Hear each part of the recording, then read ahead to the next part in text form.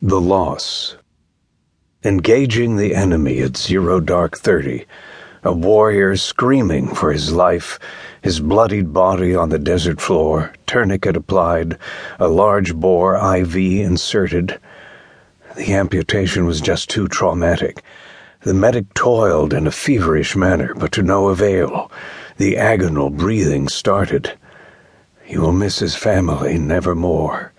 His sacred blood fertilizes Mother Earth. Vials of morphine scattered across the desert floor. The pain no more. The screaming stopped. The heart stops beating. This warrior served his brothers with honor. No more sacrifice and no more pain. Their brother is gone. Warriors bow their heads. Tears of anguish shared. Remembrance. This soldier fought with all his will to win a war that he never really understood. A mother and father at home are waiting. The teenager. A teenaged boy with no goal in sight, barely graduated, lower part of the class, working a dead-end job all through the night, decides to join. He will go to war. It will be a blast. They teach him to fight. They teach him to kill. He learns his new cry of battle, and he easily makes new friends.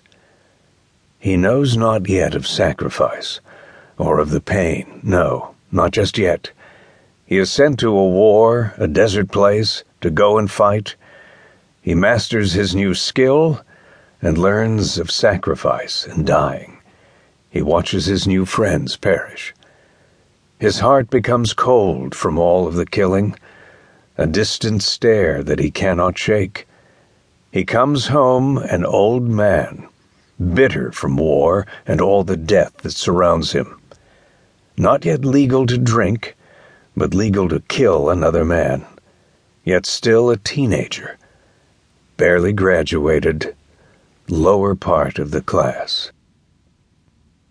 The plan. The shrink asks me if I have a plan. I bet that she thinks I'm crazy, as I do myself. I tell her, yes, I have a plan. It is well thought out in my head. Then she asks if I will act on it. Let's wait and see, I say, what comes about. I can't control the rage I feel. It is like fire from my fingertips. It always burns inside me from all the death that I have seen and how it has affected me. The plan I have will end the pain and all the suffering and release my soul to the heavens. If I act, then you will know. It will make the news, and it will be a blast. But don't you worry. It's not today. I strive to live instead of dying. I like my pain. I feel alive with all the fire and rage inside me. War is hell. The war is hell, and people are dying. My job here is to save them. I keep my wit and bite my tongue. But I cannot keep it inside me. I'm sick and tired of death and sacrifice. Far too many of our best sons dying. I often wonder what their moms are thinking of this ultimate sacrifice. Could tell them I did my best and I really tried to save them. But I say nothing. I just keep driving on and continue to save the living. I'm not infantry. I am a medic.